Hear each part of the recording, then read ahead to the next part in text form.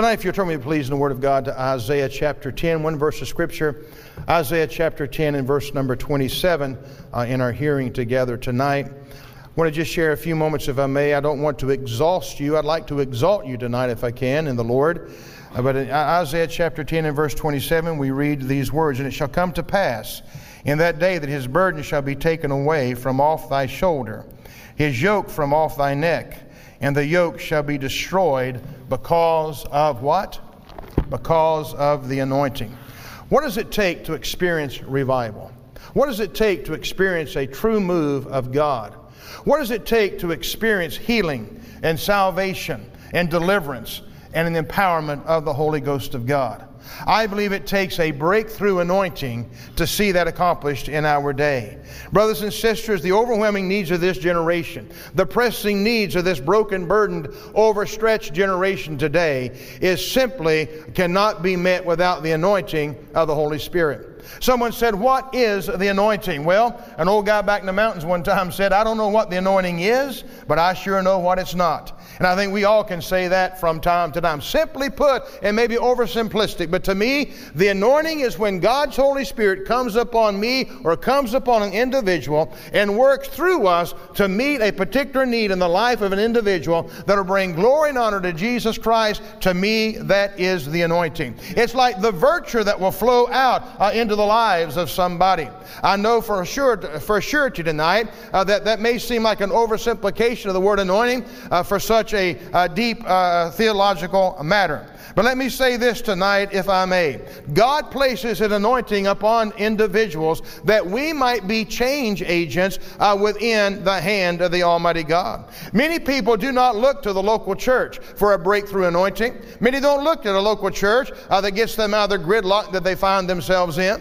And therefore, many people will go to tent revivals. They'll go to convention centers. They'll go to a crusade somewhere. And they look for that one special evangelist that God seems to be using. And they say, "We'll go there because surely we can find a breakthrough here." May I remind you that some people have more faith in a man of God than they do this man called Jesus Christ. There are some people who have more faith in an evangelist than they do the Word of God itself. Today's breakthrough anointing should be, can be, and must once again be found in the house of God today, where it's always been. The answer for the woes of the problem today is the anointing of God's Holy Spirit. Anointed preaching, anointed leaders, anointed deacons, anointed worshipers, anointed musicians, anointed singers, and anointed people, and anointed prayer warriors in the house of God today. I believe that the breakthrough anointing can break the religious spirit that's caused many of us to eat the crumbs that fall from the table of the living God. We don't need stale bread when we can have the living bread. We don't need brackish water when we can have the living water that flows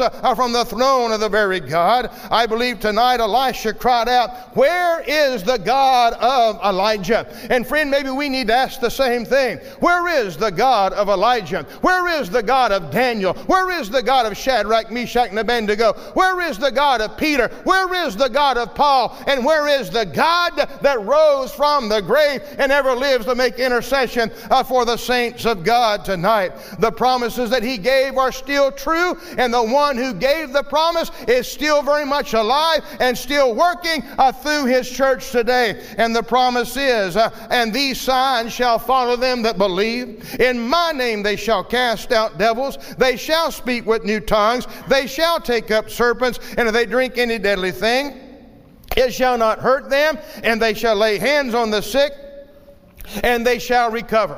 Has the modern day church grown so complacent? Have we become so full of unbelief that we no longer want the move of God? We no longer want the anointing of God. We no longer want the power of God. Have we become so complacent? Have we become so lukewarm? Have we become so carnal that we simply do not want God to move among us? And you know what? There are many churches tonight that don't want the move of God.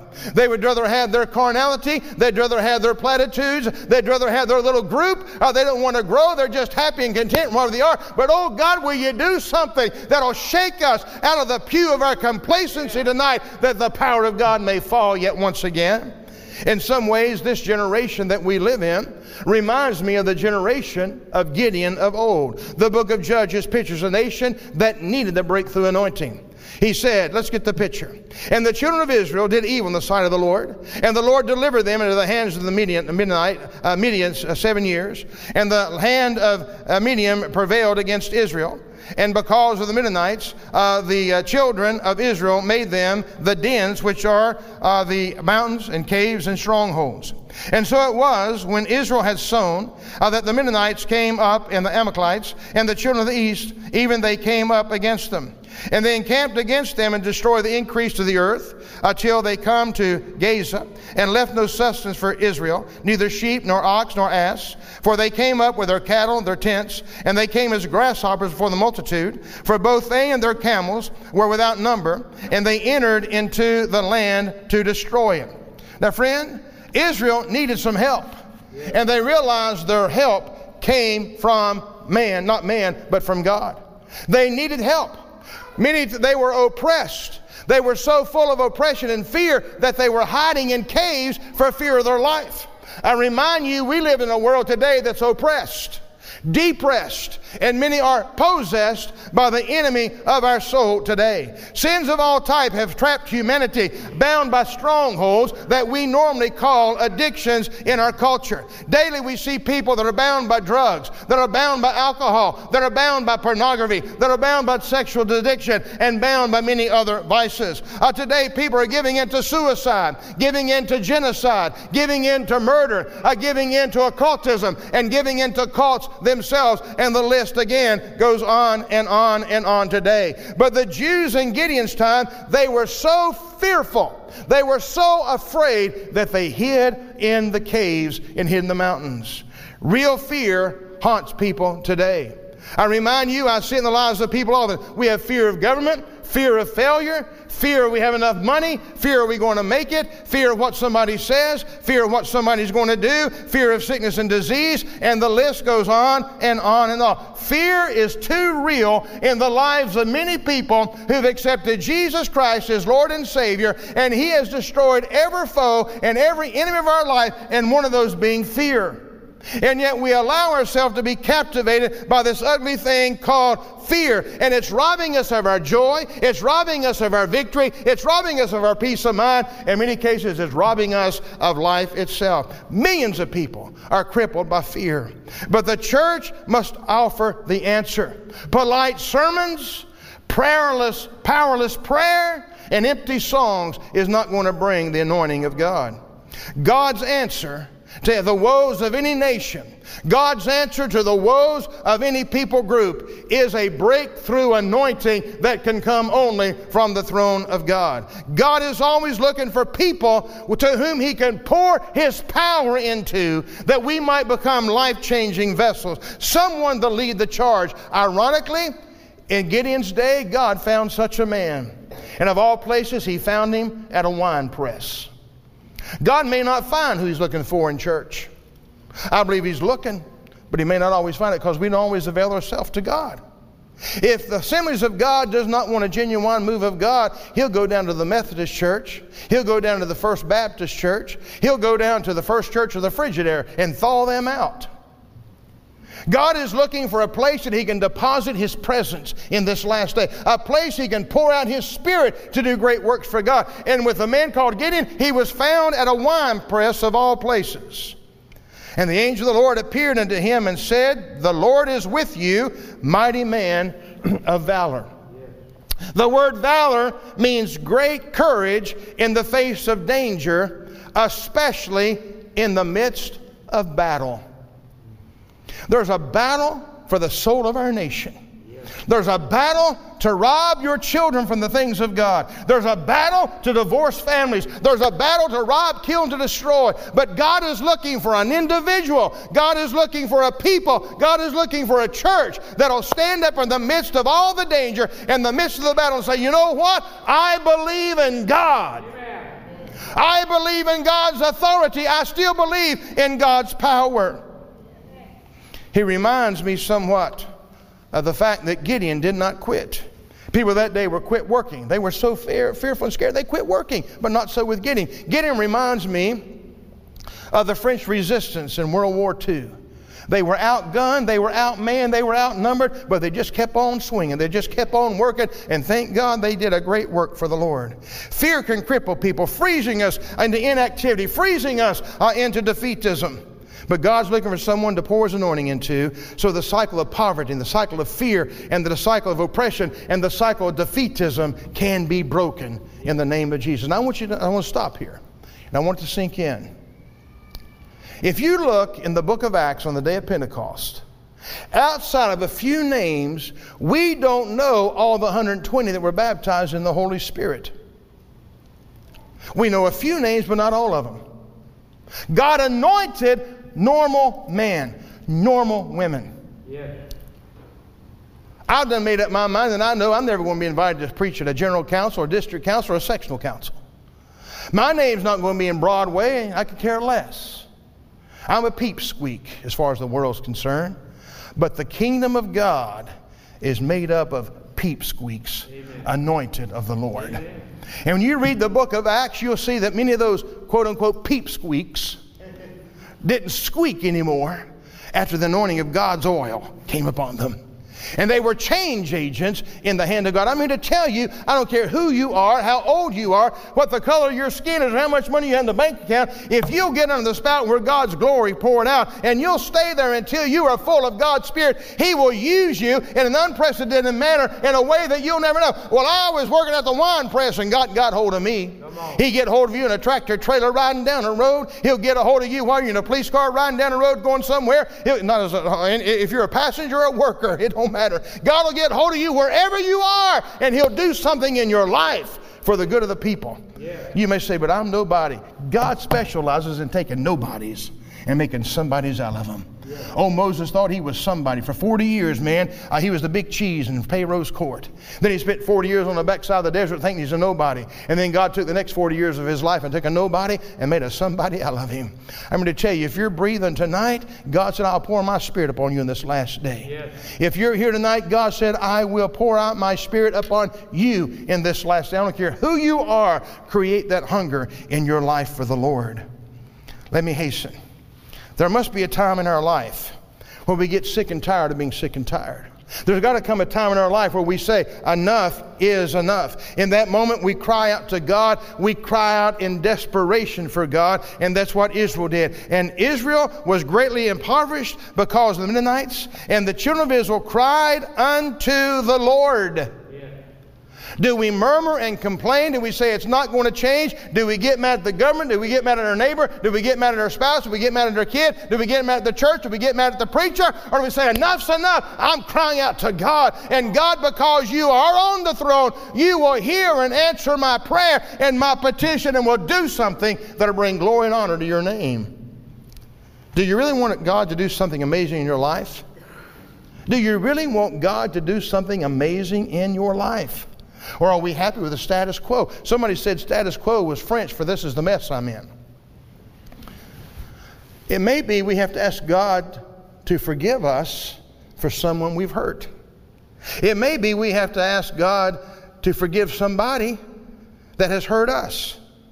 Or maybe we need to ask God to forgive us for something we may have done or not done, or something we have said or not said to somebody else. Before God can pour the anointing of God into us, it may require that He cleanse us again. Paul put it this way, for I know that nothing good dwells in me, that is my flesh. For I have the desire to do what is right, but not the ability to carry it out. The old self must die. God wants to pour into us a powerful anointing, but we cannot handle it until we are clean. Let me tell you something, friends. Maybe we need to get before the Lord and say, God, search my heart. Yeah. Is there anything in me that needs to come out? You see, you can't put something of God in you if something of carnality in the flesh is in there now. If you buy a new living room suit at your house, you got to take the old one out before you can bring the new one in, right? You can't just bring 2 couches in and 2 love seats in and 2 rocking chairs in and 2 coffee tables in and 2 end tables in and 4 lamps. It may look good, but friend, it's not going to be very good. You got to move something out before you can move something in. And by the same token, sanctification is still a powerful biblical doctrine today. We are set apart from sin and set apart to the service of God. And the more that God lays upon you and me to get rid of, the more of His glory, the more of His power, the more of His anointing He can put within us. Yes. It's not about works. It's about surrender. It's about being obedient. We've got to make room for the Lord. The process may be uncomfortable to the flesh, but we must be readying ourselves for the anointing. Notice, if you will, what happens when the people of Israel begin to cry out to God. In Judges chapter 6 and verse 7. When the people of Israel cried out to the Lord on account of the Midianites, the Lord sent a prophet to the people of Israel.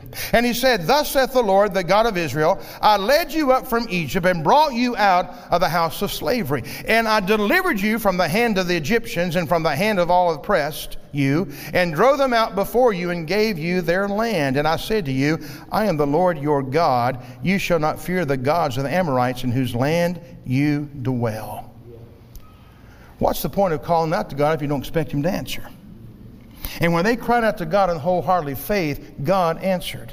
Revival breakthrough often starts with one person. Maybe it's an Isaiah. Maybe it's a Nehemiah. Maybe it's an Esther. Maybe it's a William Seymour. Maybe tonight it might be a Bart Montaigne or a Billy Graham or a John Kilpatrick. God uses people. God uses vessels that He might put His treasury. Our body is the temple of the Holy Spirit. It's a testing ground. It is a temple. It is a tool. It's an instrument that can be used of the Almighty God. God uses normal people just like you and me. And God often sends a prophet to let us know that the anointing of God is on its way. Our response is to build a level of expectancy and to prepare our heart for the great outpouring of God's Holy Spirit upon His people. I believe that revivals are God's trumpets proclaiming that He's going to sweep across our land, across us in the last day of this harvest. If we're hungry, prepare ourselves for such an outpouring of His presence. Friend, I don't think it's far off. Don't be satisfied with stale bread when you can have the living bread. Don't be satisfied with brackish water when He said, out of your belly shall flow rivers of living water. Don't let go of the altar until God touches you. Don't let go of the altar until you touch God. And don't let go of the altar until you have been filled with a breakthrough anointing that can be used in this closing day of time. Listen to the words.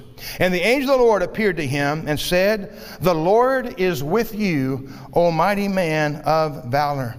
That, my friend, is the result of seeking the Lord and following through with obedience.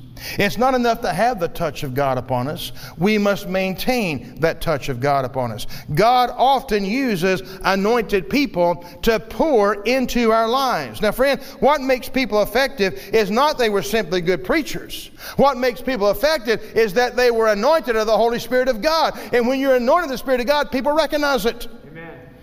You don't go up and say, "I'm prophet so-and-so. I'm anointed." Friend, just live your life and let God work through you. Elisha recognized the anointing that was in Elijah. And what did he say? He asked for a double portion. Elijah responded by saying, "You've asked a hard thing, yet if you see me as I'm being taken from you, it shall be so for you. But if you do not see me, it shall not be so." Elijah could not give to Elisha that which Elijah could not control. Let me say it again. Elijah could not give to Elisha what Elijah himself could not control. I don't turn the anointing off and on like a light switch. God uses us severally as He wills for the glory of God. Only God can respond. And He will use people as vessels. He'll honor their faith. He'll honor obedience. He'll honor our prayers. He'll honor our sacrifice. But ultimately, He's the one that we've got to seek. We don't go seeking people and say, "Rub your anointing off on me like a genie in the bottle." We can't do that, friend. We've got to come to God. God's the one who pours out. God's the one who baptizes. God, the Holy Spirit's the one who anoints us for service today. There's no superstars of faith. There are only superstars of people that are anointed of God. Amen. And I'm not even sure she used the word superstar. The ingredients, the common denominator of all revivals, the last center was one thing. Common denominator, the anointing of the Spirit of God. It was the anointing that visited Azusa Street and there with William Seymour. It was the anointing of God that was in Seoul, South Korea, under Brother Cho. It was the anointing of God that brought Catherine Kuhlman out of the woodwork and healing revival flowed. It was the anointing of God that came to Brownsville under leadership of John Kilpatrick. And it's the anointing of God that raised up a man by the name of Reinhard Bonnke that was yielded to God. But I want to tell you something about that. God can place anointing upon people, and people can reject the anointing that's on that person. When I was studying my doctorate many years ago, Reinhard Bonnke was one of my professors for a week. It was fascinating. He was teaching a class on power evangelism, and I talked to him quite a bit. He wouldn't know me if he'd run into me out in the street somewhere, but we had several conversations. He's going to be with the Lord now. He told us about the great crusades in Africa and how the many hundreds upon hundreds, if not thousands upon thousands, came to the Lord, and how many were healed and delivered and spawned into the kingdom of God. So we were required to stay over on a Friday night after class was over. We normally go home Friday evening to be home for Sunday, but we were required to stay at a church on Friday night for him to preach. And we all gathered there, and people from the congregation of that particular church and all around the town, they couldn't come to wait to see this icon, to see this superstar of the gospel with the anointing upon him. And service was opened up there in that little church in Norfolk, Virginia, the same way it opened up in Africa. Same song, same prayer, and he got up to preach, and it was as dead as last year's bird's nest. He gave the altar call and nobody responded. He walked around like a disgruntled man, like, what in the world's the matter? And I learned a valuable lesson. A man of God may be anointed with a message for the hour, but if people out there don't want it, God's not going to force himself on anybody.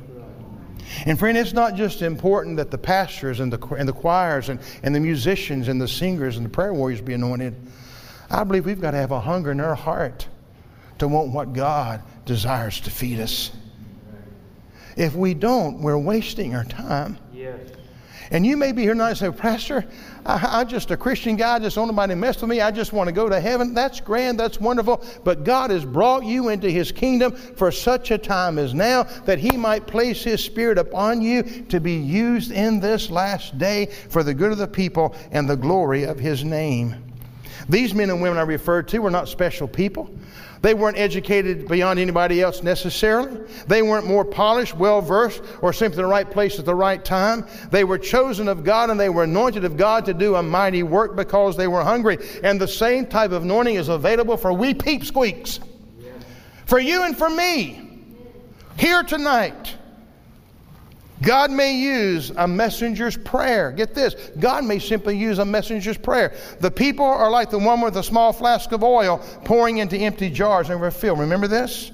So she went from him, shut the door behind herself and her sons, and as she poured, they brought the vessels to her. And when the vessels were full, she said to her son, bring me another vessel.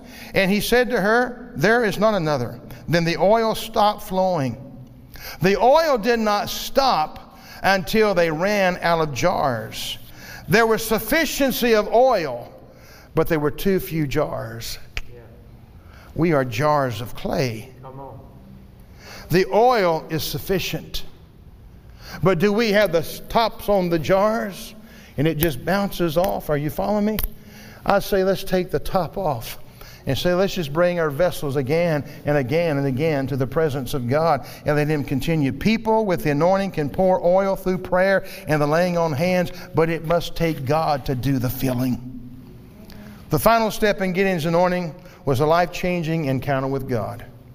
Gideon learned to obey and worship, but it took steps of faith, it took steps of sacrifice, and it took steps of courage. There are no shortcuts to the breakthrough anointing with God. A flash encounter will not produce the changes that needs to be brought in our lives. Through the years I've witnessed that people come to an altar, they want to be touched, but they don't want to be transformed. I remember a lady many years ago, Richard, you remember this in Tazewell, my home church. A lady came to the altar one Sunday morning and cried and bawled and squalled, and the pastor went up to lay hands on her. What do you need? You want to be saved? Oh no, I just want some relief. He said, I can't do a thing to help you. Oh, we want to touch. We want to feel good. We want the goosebumps. But friend, I don't want to touch. I want a habitation. I don't want to be touched. I want to be transformed. I don't want to have visitation. I need the habitation. May He possess who we are for the goodness of His name. Paul the Apostle gave us a secret, I think, to receiving and maintaining the anointing. It's found in his words. He said, that I may know Him in the power of His resurrection and may share His sufferings, becoming like Him in His death. Fellowship with God means partnership with God.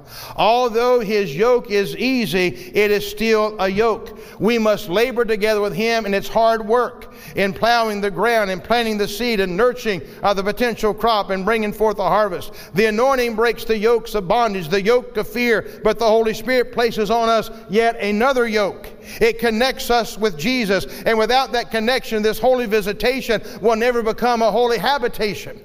Understand this, we're yoked up with Him. We're near Him. Gideon had an encounter of God. It wasn't goosebumps running up down the spine. It wasn't shaking for joy. It was a real life-changing encounter. And God used an ordinary man at a wine press where He found him to change a nation. If God can take a Gideon from a wine press, what can He do with a Charlie from a church? What can He do with anybody, an Ernie from a church? What can God do with any of us if we but veil ourselves to the presence of the living God?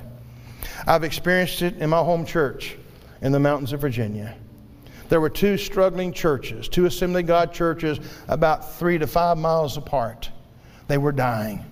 They came together and they united. One pastor brought the two boards together and they built a beautiful building. People said, you'll never get the thing paid for. They paid for it in less than a year. You never feel it. The thing was filled up and about running over within the first 2 or 3 years. People were saved. People were healed. People were baptized in the Holy Spirit. Lord, I thought we lived in a constant revival. I thought all churches operated that way, but that certainly was not the case.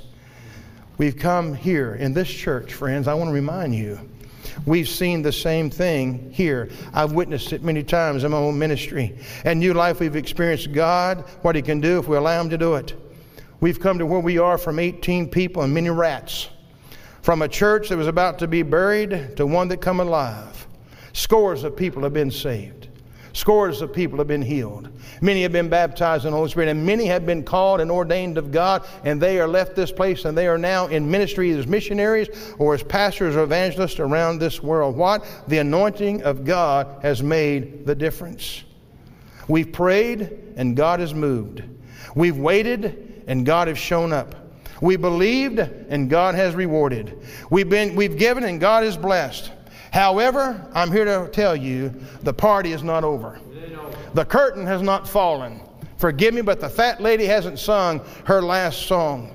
And I'm here to tell you, God's still up to something, and God is looking for people who will continue to carry His treasure in jars of clay, to pour this beautiful anointing oil upon the hearts and lives of men and women, boys and girls that are empty, that we encounter every day of our life. Our family, our friends, our co-workers, our neighbors, they're empty. And they need oil. And if you don't have it, then for God's sake, get it. And if you got it, for God's sake, let's begin to pour it out. But the truth of the matter is, our God said, I will in this last day pour out my Spirit upon all flesh. Tomorrow you may face your own giant. You don't need a name of a famous preacher. You don't need to go to some convention center to come to your side. You have the name of Jesus Christ. You have the Word of God, and you have the anointing of God's Holy Spirit within you. I remind you, you have the author, you have the anointer, you have the baptizer, you have the healer, you have the Holy Ghost at all times with you at all places. So you tell that giant about your God, and you let the anointing on the inside come out of you in the name of Jesus. This is not about me. This is not about you. It's all about Him. Your enemy may be big, but my God is bigger. Your sickness may be heartfelt, but our God is bigger. Your dilemma may be over your head, but thank God every problem you got over your head, God has them under His feet tonight. And I'm here to tell you, you're more than a conqueror through Jesus Christ the Lord that has loved you. Tell the giant about your God and let the anointing on the inside come out in the name of Jesus. Again, it's not about us. It's all about Him. We may not have Elijah among us. We may not have Billy Graham among us. We may not have John Kilpatrick among us, but we got the same Holy Ghost that got hold of them that's among us tonight. And if you and I will simply get out of the way and let Him have His way, God will build the church with power and with glory and with majesty tonight. Hallelujah. It's not about big names. It's about a big God, and His name is Jesus Christ. There are nobody His equal. There's no one any greater. There's no one any more powerful. There's no one any more mighty. His name is Jesus. He overcame death. He overcame the grave. He overcame life. He overcame devils. He overcame demons. He overcame sickness. And thank God He's an overcomer. And our God, who's the Lord of the church, He lives. Hallelujah. Hallelujah. He lives tonight. Can you say amen? Will you dare to get yourself ready for the anointing of God? Will you dare present your body as a jar of clay, empty on the inside, but say, Lord, I come to let you invest your life in me by pouring your anointing into this jar of clay tonight. We do not need a visitation of the Holy Spirit. We need a habitation of the Holy Spirit. Then invest your life in pouring the anointing, the oil, in the lives of other people. Yes. The world at its worst needs the church at our best. And we can only be our best when the anointing of God is flowing.